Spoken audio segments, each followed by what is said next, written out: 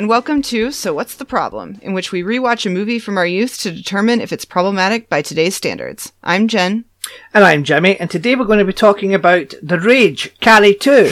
I would have called it Carrie 2, The Rage, but hey-ho. It was released in the US on the 12th of May 1999, and in the UK on the 19th of November 1999. It was written by Raphael Moreau, whose only other film credit is Hackers. That's so weird. It is weird. Hackers in this.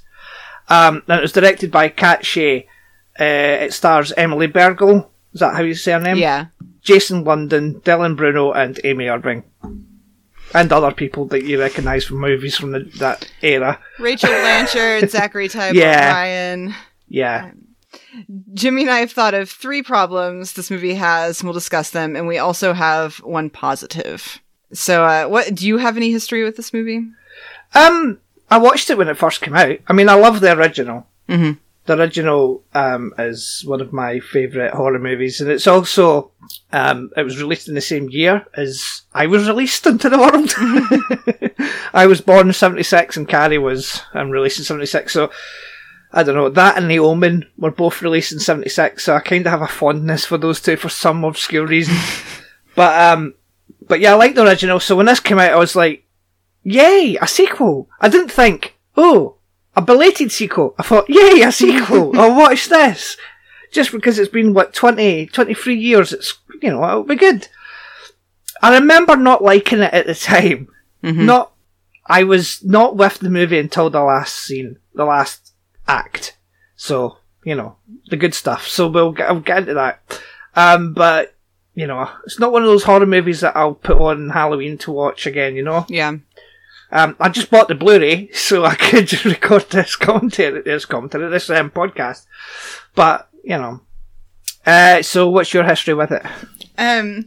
Well, first of all, I think you saw this on Facebook, I had posted 7 years ago that it was the 40th anniversary of the release of the book.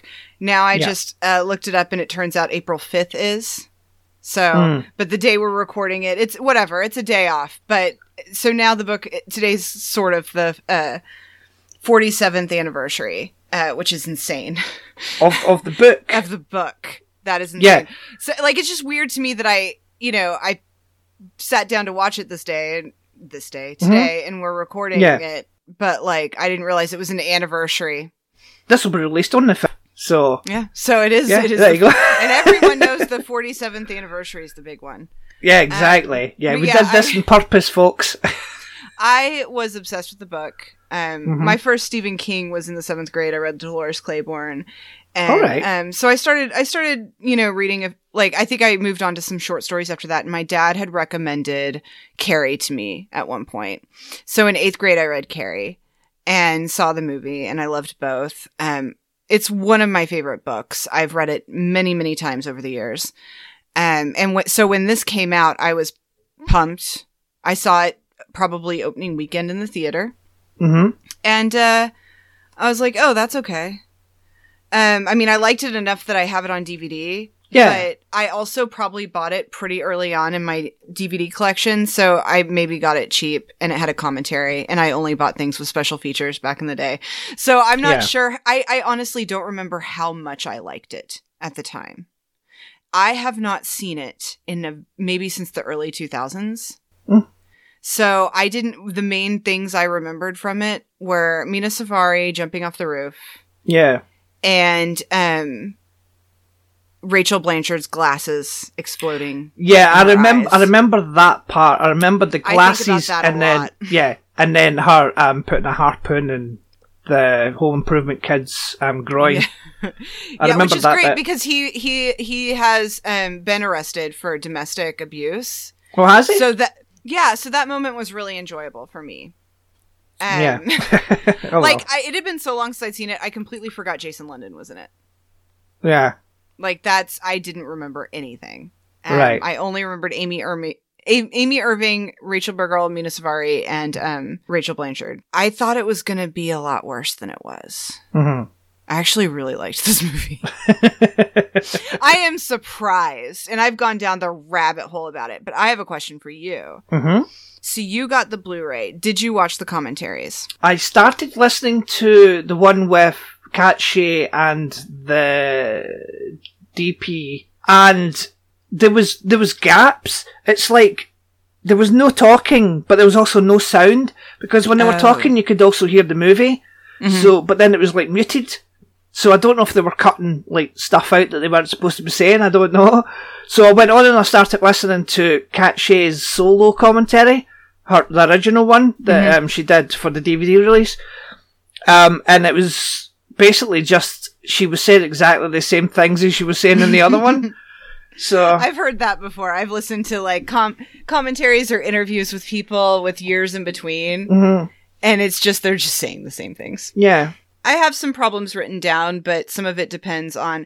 I've been trying to find... I was hoping maybe you would have heard something about The Curse. The Curse, right. The Curse is the original script for this. And then I guess producers were like, wait, this script is a lot like Carrie. Yeah, she didn't mention that.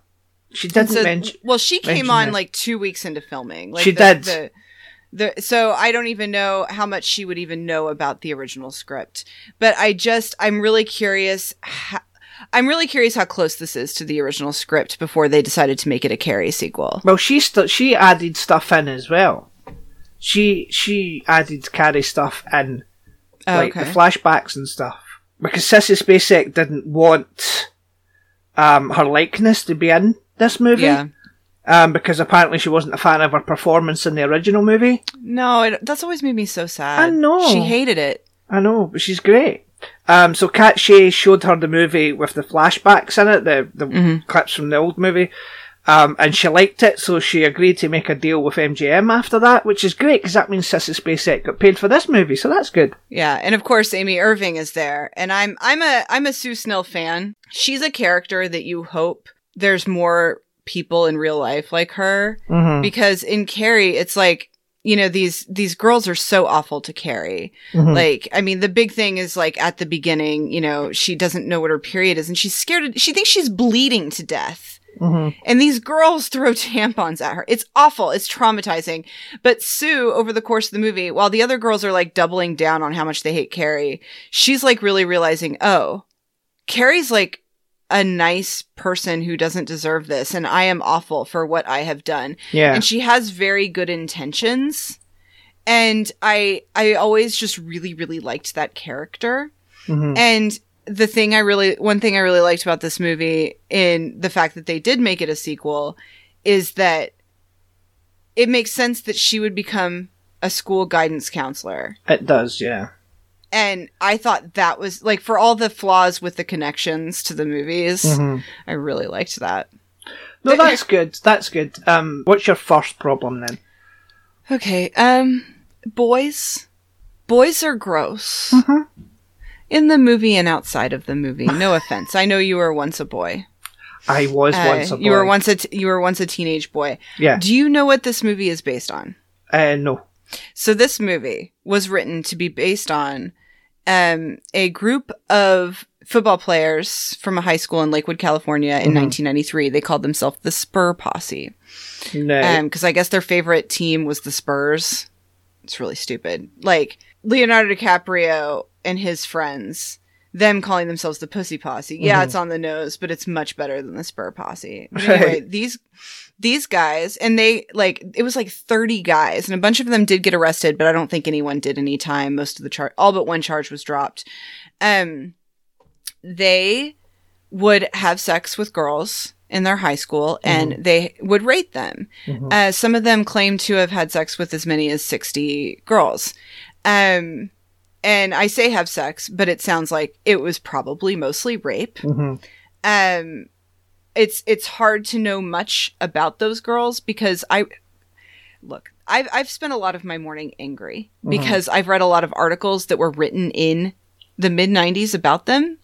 And you can tell they were written in the mid-90s. They would not be written like this now because it is very victim blamey. The tone of the articles is basically like, these girls wanted it. They were promiscuous. They were slutty. No. Like, boys will be boys. What are they supposed to do? And one of the girls was as young as 10. But they claim she said she was 15. So what are you going to do? Right. And so anyway, these guys in this movie are based on these real teen boys. Wait a minute, back up. How?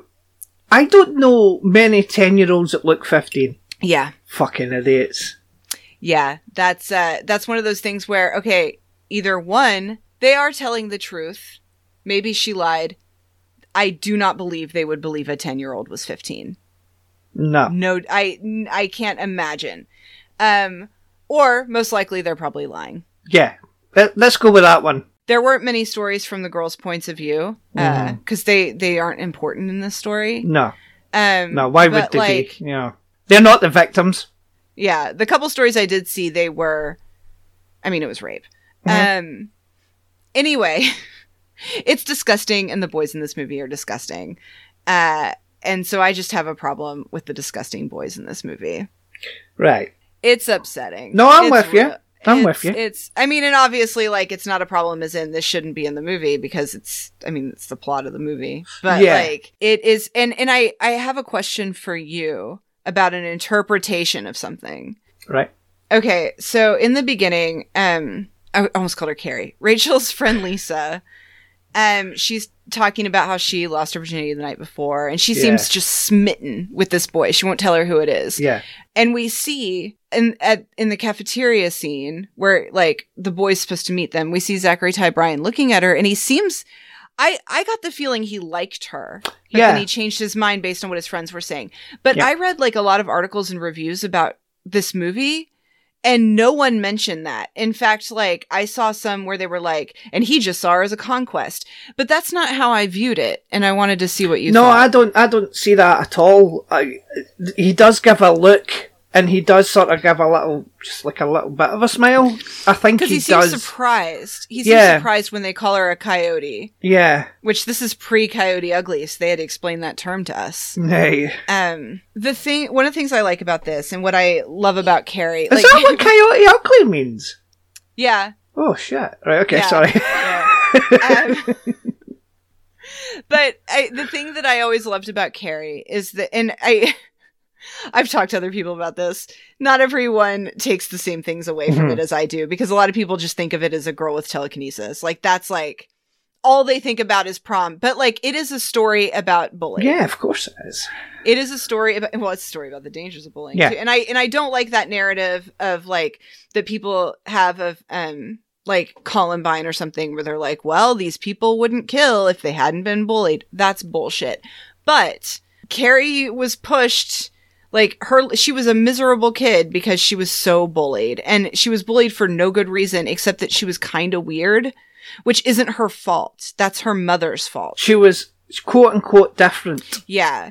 And so, and this movie is also, like, part of it is about peer pressure and about toxic masculinity. Like, Zachary Ty Bryan's character seems to me that he genuinely likes Lisa. And I think he was going to meet her for lunch. I think he was excited to meet her for lunch. And the second his friends start saying terrible things about her, he's like, oh. That's how I'm supposed to be feeling, right? Yeah, and that's, and you see it with, like Jesse is a very interesting character, because he is the one, he's like Tommy and Carrie. It's like, he's a nice guy, and he realizes, oh, my friends are dicks. Like, he's been participating in their shenanigans, although I noticed there were only, like, 3 names in his book, in his page. Which is made me feel a little better about him, especially since Tracy seemed, like, super into it. So that seemed less creepy. But, like, he's somebody who seems like he's just kind of been going with the flow, and, like, he comes to his senses. And I enjoy that kind of commentary, and I'm annoyed that reviewers didn't seem to get that there was more going on with the Zachary Ty Bryan character. Yeah, you say there was only 3 names in his book, but 2 of them got added in the duration of the movie. So he only had 1, then it was Tracy, then it was Rachel. Yeah. So, you know, he's not like those other guys. And while I'm talking about boys being my problem, let's talk about Roger Ebert for a second. Okay. So, I'm not a huge fan of reviews. There are times where I will go look at them. especially if I'm afraid I'm getting my hopes up too much about a movie, or if I think a movie looks really, really bad, but I'm starting to hear rumble of good things. I personally do not think people should be reviewing movies of genres they don't like. There's nothing worse than reading a review of like a romantic comedy from somebody who makes it clear they hate romantic comedies. They are not the person who should be reviewing that movie. That is not for them.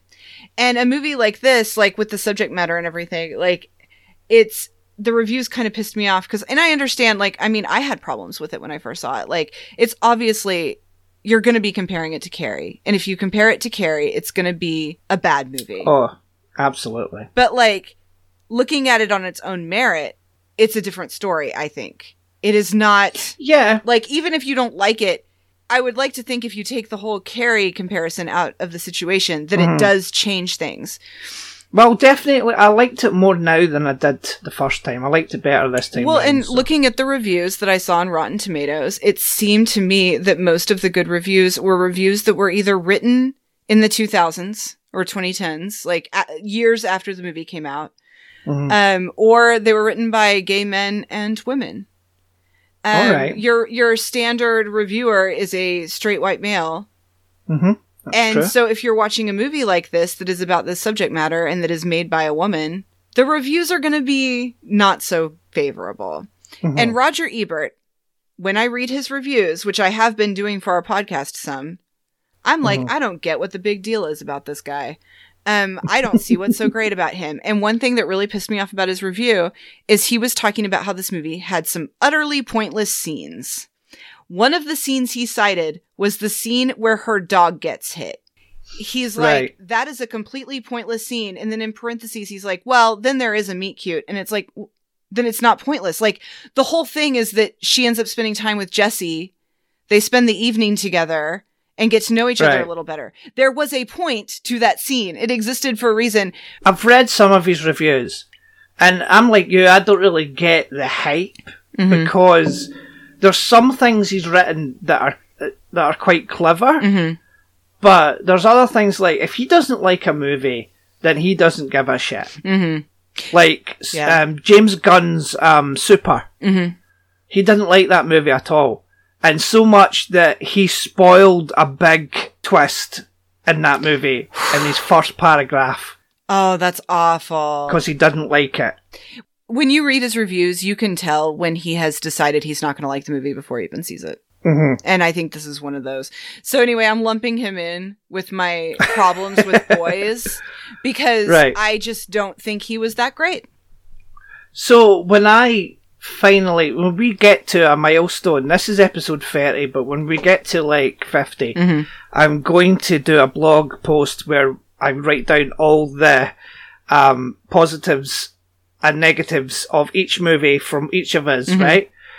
And so this one, I'm going to have to put boys and then in brackets and Roger Ebert. So there you go. What was your first problem? Well, my first problem is Mark is supposed to be a dick, so I'm not going to pick Mark because he's the point of, he's supposed to be like that. But I'm going to pick his actor or the casting person because the actor looks so much older than a high schooler. He looks like he's 30. It threw me off a bit. And the actor was 27. And he looks older.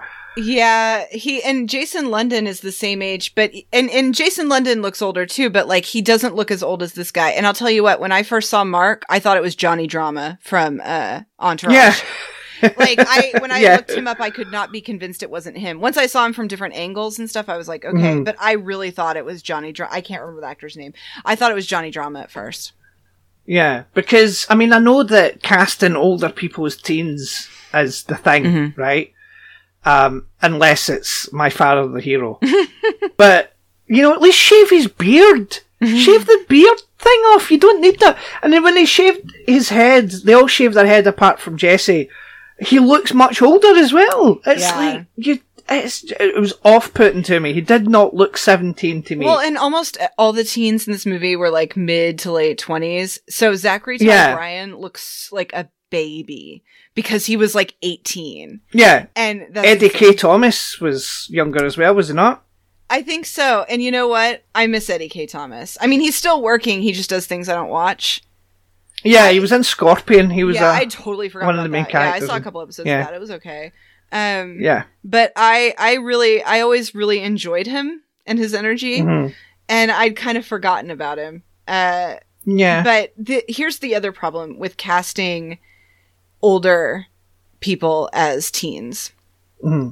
So Sue Snell is very upset and like about what's going on in the school, and the deputy is like the sheriff guy is like, are you sure you're not still trying to save a girl from 20 years ago?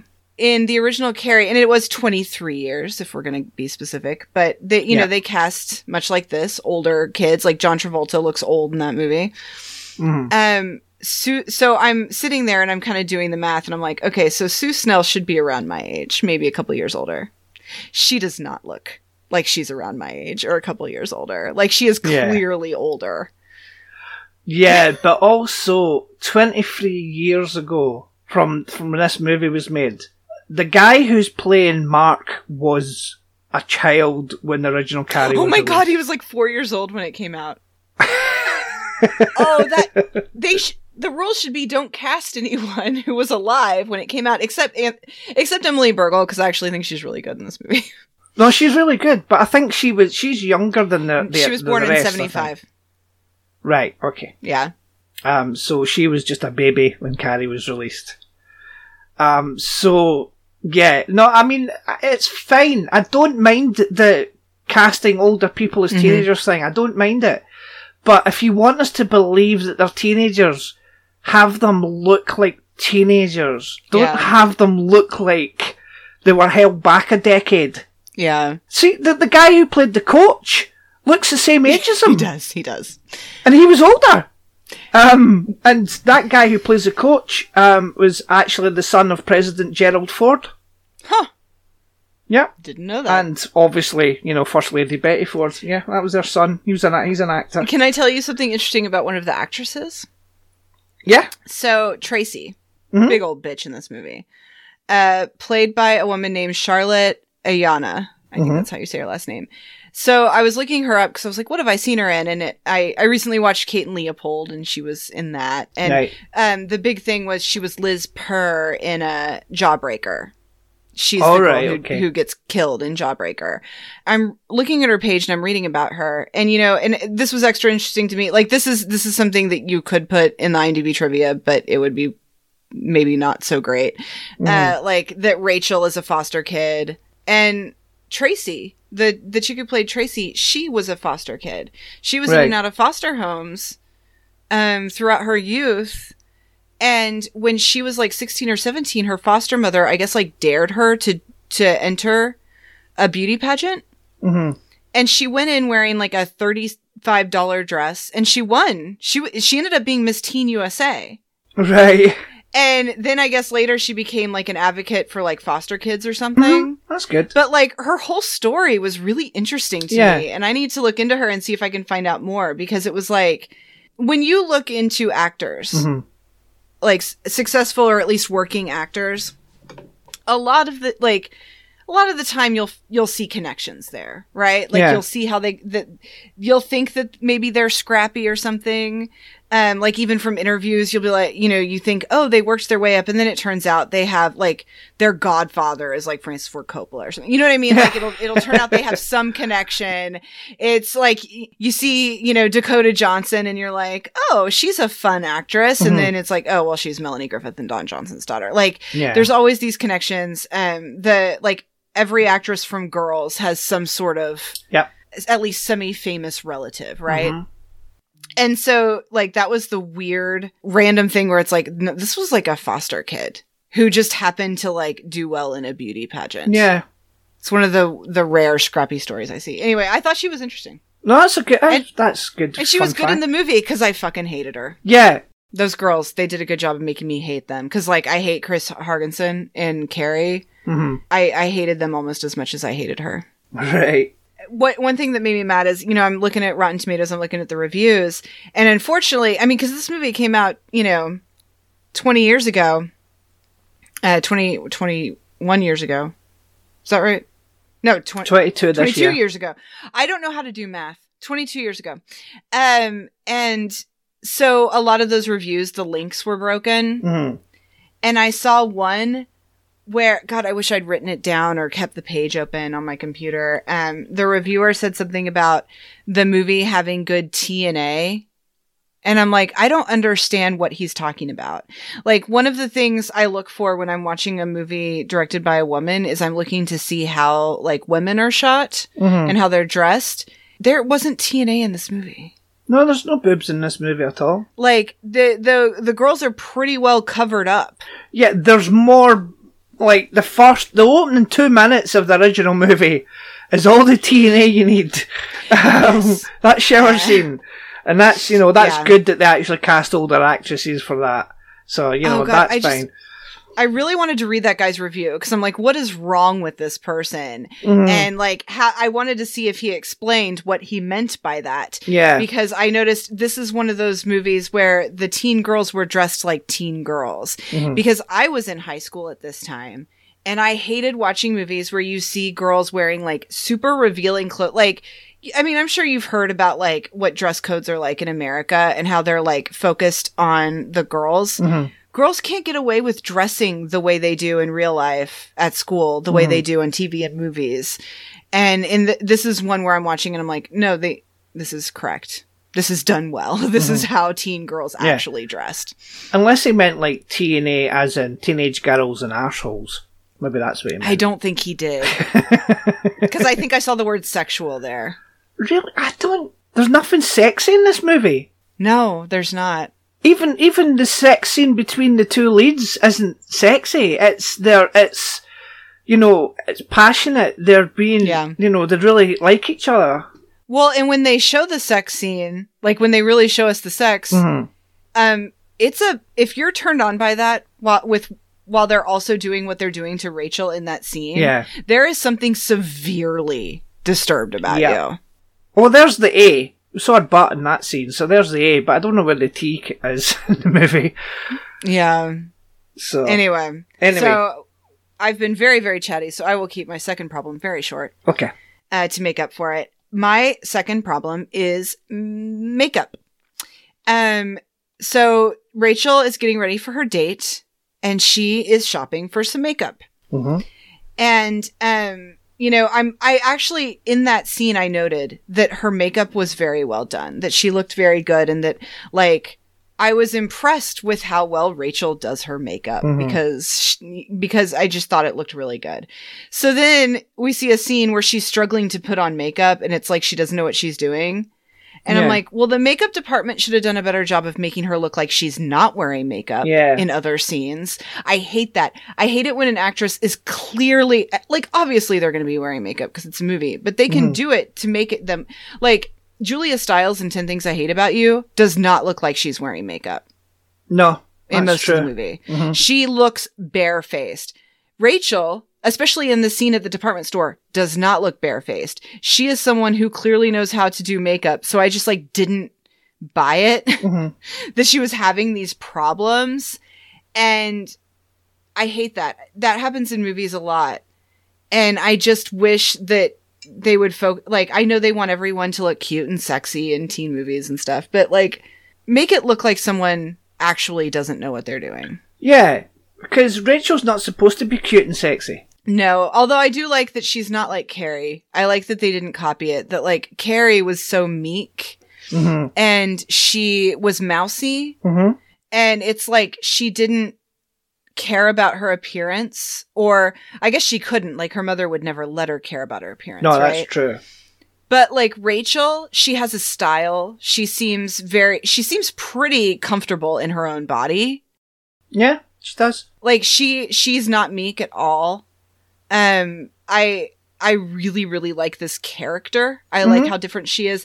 And it works for me way better than the remake or the second remake of Carrie. Oh, that. Because Chloe Grace Moretz is a very capable young woman. I do not buy her as meek. No. She's a very good actress, but it is impossible for me. Like, she just can't pull that off. And Dylan and I have fought about this many, many times because he likes that Carrie is different because it's different interpretation. I'm so close to the source material.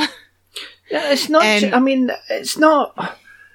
Right. See, if you look at the remake, the other remake, the Julianne Moore one, it's a different interpretation, but it's not really, because why are they picking on her? Because she looks as though she belongs with them. Yeah. She doesn't look, I mean, she's pretty and, you know, she doesn't look any different to the girls that are bullying her because she looks different. It makes no sense to me at all. She's totally miscast. Casting. Yeah, and the actress is and she's good in the movie, but it's not what I want it to be. Yeah. Like, I would never want to seem like I'm, like, saying she's awful, because it's fine, it's just she shouldn't have been cast in that role. Yeah.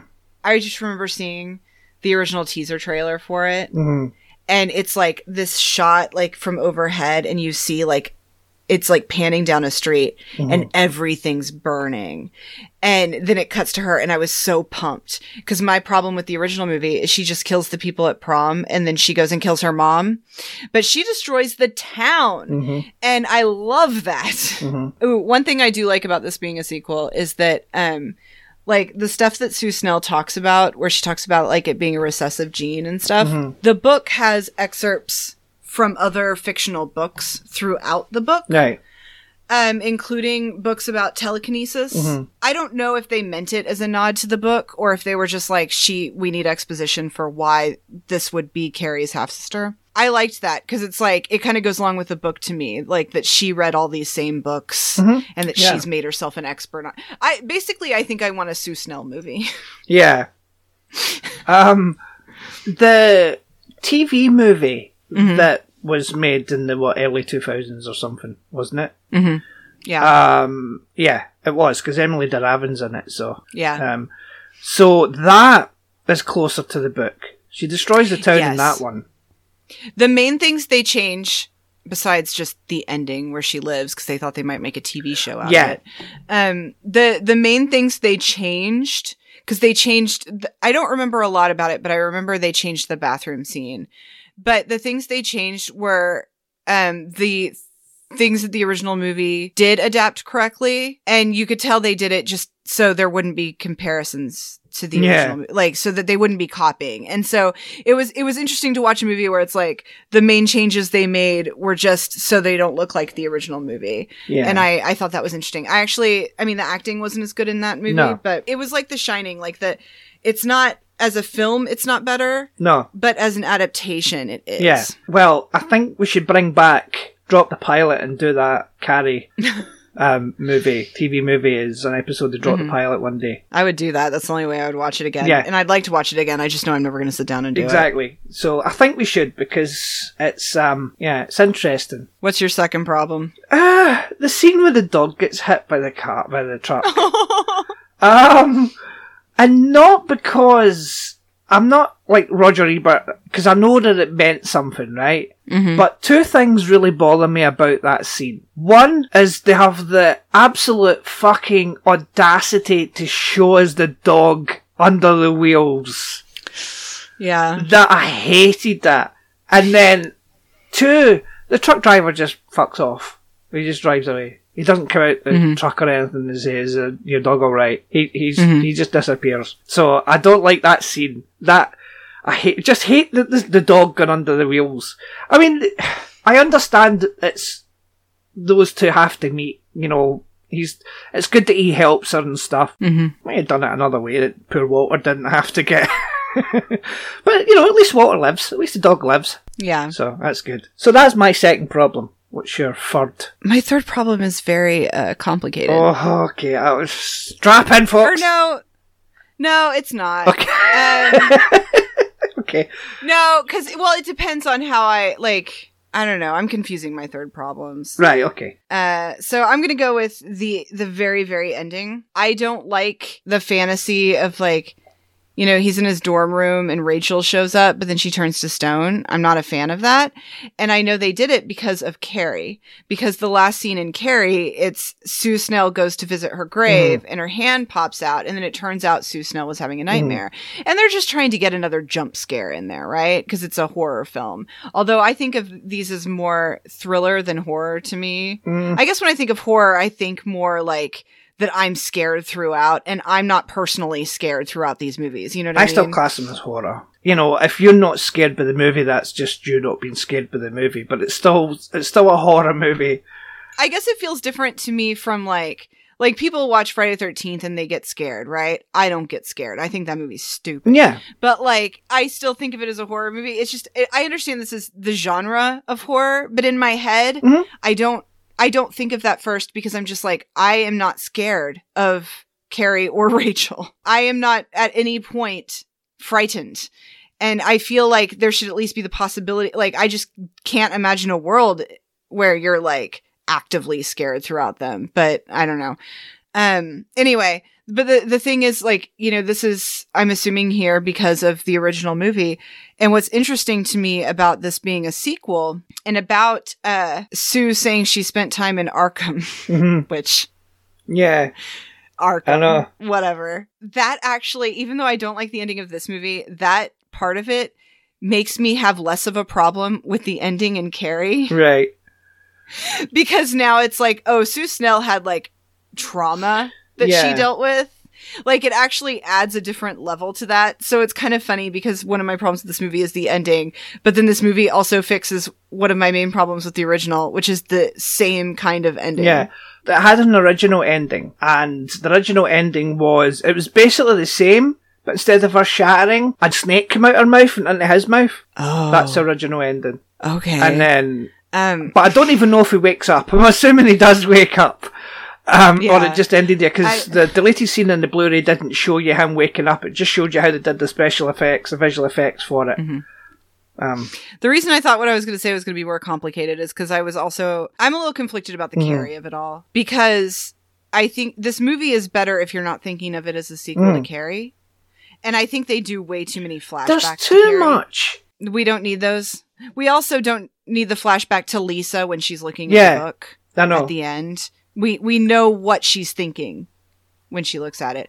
But then one of the reasons I wanted to find out more about the original script of this is because that really affects whether or not I have a problem with the fact that this is a sequel. Because if we assume that this movie is mostly, like, Carrie stuff aside, that this is what the script was, that somebody had written a script about, you know, these guys and a girl with telekinesis, you wouldn't be able to watch this movie without thinking, well, this is like Carrie. So I don't, if this does stick close to the original script, I don't think there's a good answer there. But also, when they're doing the bad thing of showing them having sex on the big screens and all that, and Rachel's going all, everyone's going black and white and she's about to lose her shit, why do we hear Carrie's mum saying they're all going to laugh at you? Oh, I forgot that was going to be one of my problems. I was going to mark out makeup and, I didn't like that. I did not like that. That's just too much of, remember, this is a Carrie sequel, listen! She didn't know her. This movie needs to be lighter on the Carrie stuff. It does. Some sequels are, it'll be something like the Hangover movies, right? Where we're with the same characters every movie. They're getting into similar shenanigans. And then there's some where it's a light sequel. This is a light sequel. I don't need you to push very much. All I need is Sue Snell. A couple flashbacks. I think we need a couple flashbacks, maybe. We don't need that many flashbacks. We don't need they're all gonna laugh at you. No, that was pointless. And especially because that is something that was in Carrie's head. That's not something that people were hearing at the prom or anything. No. That plus the way it's edited, it sounds like it's part of the song. It does, doesn't it? Yeah. Which is really weird. It's strange. I mean, even if they're saying, it's not in Rachel's head, it's actually part of the song, it's like, fucking weird song.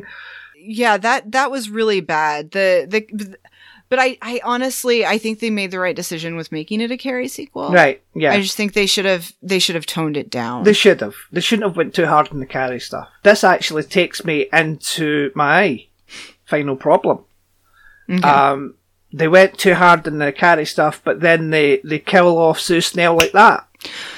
Yeah. Yeah, killing Sue Snell, pointless. It was pointless. Not only Sue Snell being in it was pointless because they kill her off that quickly, but also her going to get Rachel's mum was pointless. Well, I don't think it was pointless, but I don't think it was super well done. Well, like, I understand that she wants Rachel to believe her that she is related to Carrie White. Yeah, there's a deleted scene where Rachel goes to visit her mum in the mental institution, and it shouldn't have been cut out because she goes and visits her mum. Her mum seems nice and open to her, and they hug and stuff, and her mum says, "You'll be 18 next year and you can be my legal guardian." And I think that scene should have been kept in because it lends a lot more to the story, like for the end where the mum goes to her and says, "You're not my daughter." If we had that scene of those two together, because we don't see them together until, apart from the scene where she's a little child and she gets slapped in the face with a red paintbrush. They had to get that red paint in there. Yeah, I know. But see when that happens to the little girl, you can see she's trying not to laugh. But yeah, apparently all the red paint and stuff, that's her trying to get rid of the devil because she thinks the devil is the one that's given Rachel her powers. And Kat Shea said that she added the religious stuff in it as a nod to the original movie. That religious stuff wasn't there. Okay. In the original script. So yeah, so that just annoyed me. Just Sue Snell just getting wiped out just like that. She runs up to the door and gets a harpoon through the head. That's it. It would have been better if it was just she got to her too late. She didn't need to get killed. No. And I one of the reviews I read, it was really interesting. They were talking about how Sue Snell has a good heart and she means well, but anytime she tries to help, it's a disaster. Yeah. She wanted to make up for her part in treating Carrie so horribly, so she gets her boyfriend to ask her to prom. If she hadn't interfered like that, none of that would have happened. Yeah, true. That would not have happened. And then in this movie, it's like she's pushing Rachel, right? And like she does not help the situation. She means so well. She does nothing really. I mean, she doesn't help the situation, but she also doesn't help. Yeah, I honestly, this movie, I feel like they could have done. I feel like Sue Snell should have had a different ending. Like have her trapped outside or something while the mum's inside. You know. She doesn't have to be dead and hanging on the door. And I don't know how to feel about the stuff with the mom because it's like, first of all, I don't think they make it super clear that she thinks her daughter's possessed by the devil. They don't. And that's a problem. And I think when I was younger, I would have interpreted it as they are being lazy because they're making her mom just like Carrie's mom. Yeah. But then now that I'm older, I'm like, well, the guy had a type. Yeah. And that he might have even preyed on vulnerable these kinds of women. Yeah, because but I also have the knowledge of the book, right? So like I know about him from the book. And I know that a lot of things that I like or at least explain off with this movie, I know that I'm just coming in with knowledge where it's like your average viewer isn't going to know all this. Even if they read the book. They haven't read it half a dozen times like me, so they might not have it memorized. Yeah. God, I love this book. Yeah. So I don't know what that says about me. I don't like that they kill Sue Snell at all. I think I might have cried when I first saw this movie. Yeah. I love Sue Snell. That was pointless. It hurts. And Amy Irving is such a great actress. I don't know. I feel like she gives off a kind of like warmth. And a lot of it might be, I'm also thinking about Alias, because her character on Alias was just like this like kind, like almost saintly woman. Yeah. So, but Amy Irving, like I just find her really likable. And that makes it hurt even more. Yeah. What's your positive? My positive is I think this is a good movie. I think like if you take Carrie away from it, well, I don't think it's a great film, right? So, I'm not saying that. So your positive is the movie. The one thing we said that the positive's not allowed to be. Look, this is a little different. Okay, this all is right. a little different. Okay. This is a movie that I think would have. I don't think it ever would have gotten amazing reviews. No. I understand that. I don't think it was given a fair shot because it is a Carrie sequel, and Carrie is a beloved Oscar-nominated film and made by a respected director, and it was never going to get a fair shot. And I think, and I didn't give it a fair shot when I was younger. Even though I liked it, I didn't give it a fair shot. I don't think I did either. I'm watching it today and I'm like, I think there's interesting messages here. It's touching on some stuff that we weren't really seeing in theatrical movies at this time. This is the kind, you take the telekinesis away and this is just like a made for TV movie. Yeah. Right? Because like the subject matter, this is the kind of thing you would see on like NBC on a Sunday night. And I know because I watched a lot of those movies. I think the acting in it is pretty good. Jason London is a very, very likable actor. Like in Dazed and Confused, in this movie that once again has a lot of guys who seem like dicks, like Randy Pink Floyd, he's likable. Like Jason London's just a likable guy. So watching him and Emily Bergel, who's also good, and I think it's great they got an unknown, but she's a stage actress, so like... Yeah, this was her first movie. Yeah, like I really, really buy these two together. This movie, I think there's just a lot about it that's really Did have good chemistry. And they did, and she's on Gilmore Girls a little, and she's so mean on that. So mean. She's a good actress. And I sometimes I wonder if she didn't have an even bigger career because of this movie. Right. I just like, so my whole thing of saying like that I think the movie is good, it's not the normal, this movie is good. It's like that there's a lot working against it. Right, yeah. Okay, I get you. It's better than it deserves to be. I went in thinking, oh man, I'm going to have so many problems. And I struggled. This is a movie that I enjoy I like watching. it better now than I did in the past. I think I appreciate it more now. There's things in it I fucking hate. There's like some editing choices and stuff I really can't stand because it's very 1999. Yeah, I didn't hate it. So, yay me. Well, and it has, they're touching on things that, like, I mean, when I watched it the first time, I wasn't thinking about, like, the way that teen boys are encouraged to treat women, and then the way the women get blamed for that behavior. It's kind of like when you watch Bring It On, and it's like, oh, this is a movie about cultural appropriation. Like, these movies, sometimes there was more going on than I really appreciated. What's your positive? Well, it's the final act at the party because it's badass. It is. I didn't like that they're all going to laugh at you, but then once she starts to go crazy, and some of the camera angles, it's like sort of a Dutch angle, and then she's standing there and the fire behind her and the camera's just like panning by her. It's fucking good. And I like the tattoo thing. I think I hated it when I was younger, but I actually really like it this time. It's cool. No, I like it. And the fact that we see all these horrible people get murdered, like the glasses bit is, I mean, that's the only reason she's wearing glasses. That entire movie is so that can happen. My other positive was almost that I like that there's a mean girl who wears glasses, because you don't see that. You don't see that in movies, a mean girl wearing glasses. You don't see that. But yeah, and then she shoots the junk off of the home improvement kid. And it goes into the water. That is so gross, but it's so good. Because there's like so many creative deaths. Yeah, because like she dies because she's wearing glasses, and she's worn glasses in the entire movie. He dies because his dick got him in trouble, and then his dick gets shot off. Yeah. And Mark dies in the pool because he's drowning in toxic masculinity. Well, and he's someone, he needs to suffer more, right? Like a lot of these deaths were probably very painful, but they were immediate. Yeah. And I hated him, so he deserved that. I would like to have seen him maybe like lose a limb or something first, but yeah. I'm just mad Tracy wasn't there. But she gets flattened. I would like to have seen Tracy get, something a little bit more than that as well, but yeah. Yeah. I will say one of my problems was almost the fact that, like, when they're lying there after having sex, that he says, "I love you." I'm like, you don't know her that well. But then it works really well when she's like, she's ready to kill him. Yeah. Because she thinks he's in on this. And then she sees that.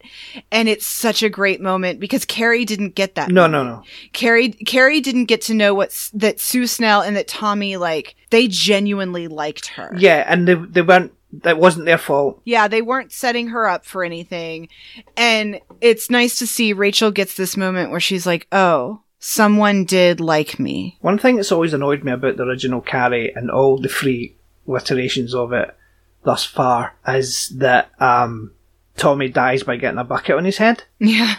That always annoys me. But at least here, everyone who dies gets a really vicious, horrible, nasty death, and that's good.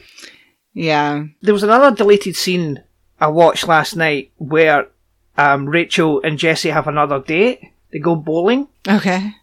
And then after that, they go and have, like, they go to a diner, and then they sit and eat, and then they talk about his father and stuff like that. His father wanted to be an author, but he became a car salesman instead, and how he wants to be something and he doesn't want to just be, a car salesman. And I think that stuff should have been kept in as well. Yeah. Because you can see that Rachel is actually, like, feeling something for him in that moment because he's been vulnerable with her. Mm-hmm. So they should have kept that in. And then the I love you part at the end would make more sense, I think. Because, him saying I love you after sex would make more sense because, they've been given more time together. But yeah, it's amazing, that last scene. I just love that last act. It's fantastic. Even some bad reviews I read linked to the YouTube video of the last scene. Like, the consensus seemed to be, that was awesome. You know what I just realized? Well, Jesse is who we are supposed to think Jake Ryan is. Right. Like, if you are a teenager in, 84, and you're watching 16 Candles, the way I feel about Jesse watching this, that's how people felt about Jake Ryan. Right. But this is so much better done. Yeah. like the realizing who he's surrounded by, who he's spending time with, and he sees this girl and he's like, I like this girl. But, like, Jesse goes for it and he's nice, and he tells his friends, like, he's, and I just love that he didn't shave those guys. I know. Shaving their heads. They'll shave their heads apart from Jesse. He just walks out. He's like, fuck off, and walks out. Man, I didn't look him up, but I'm just like, what's Jason London been doing? Because I forgot I really, really like him. Yeah. Anyway, Jesse, I think they did a much better job making Jesse that guy than John Hughes did with Jake Ryan. I forgot to say at the start, we're doing a sequels month. So every episode is going to be a sequel to a movie that we haven't covered. Because we decided we're going to do sequels as well to movies we haven't covered. Because sometimes sequels are worse than originals. So it makes sense. So, Jen's hearing this for the first time. The next movie we're going to be covering is Indiana Jones and the Temple of Doom.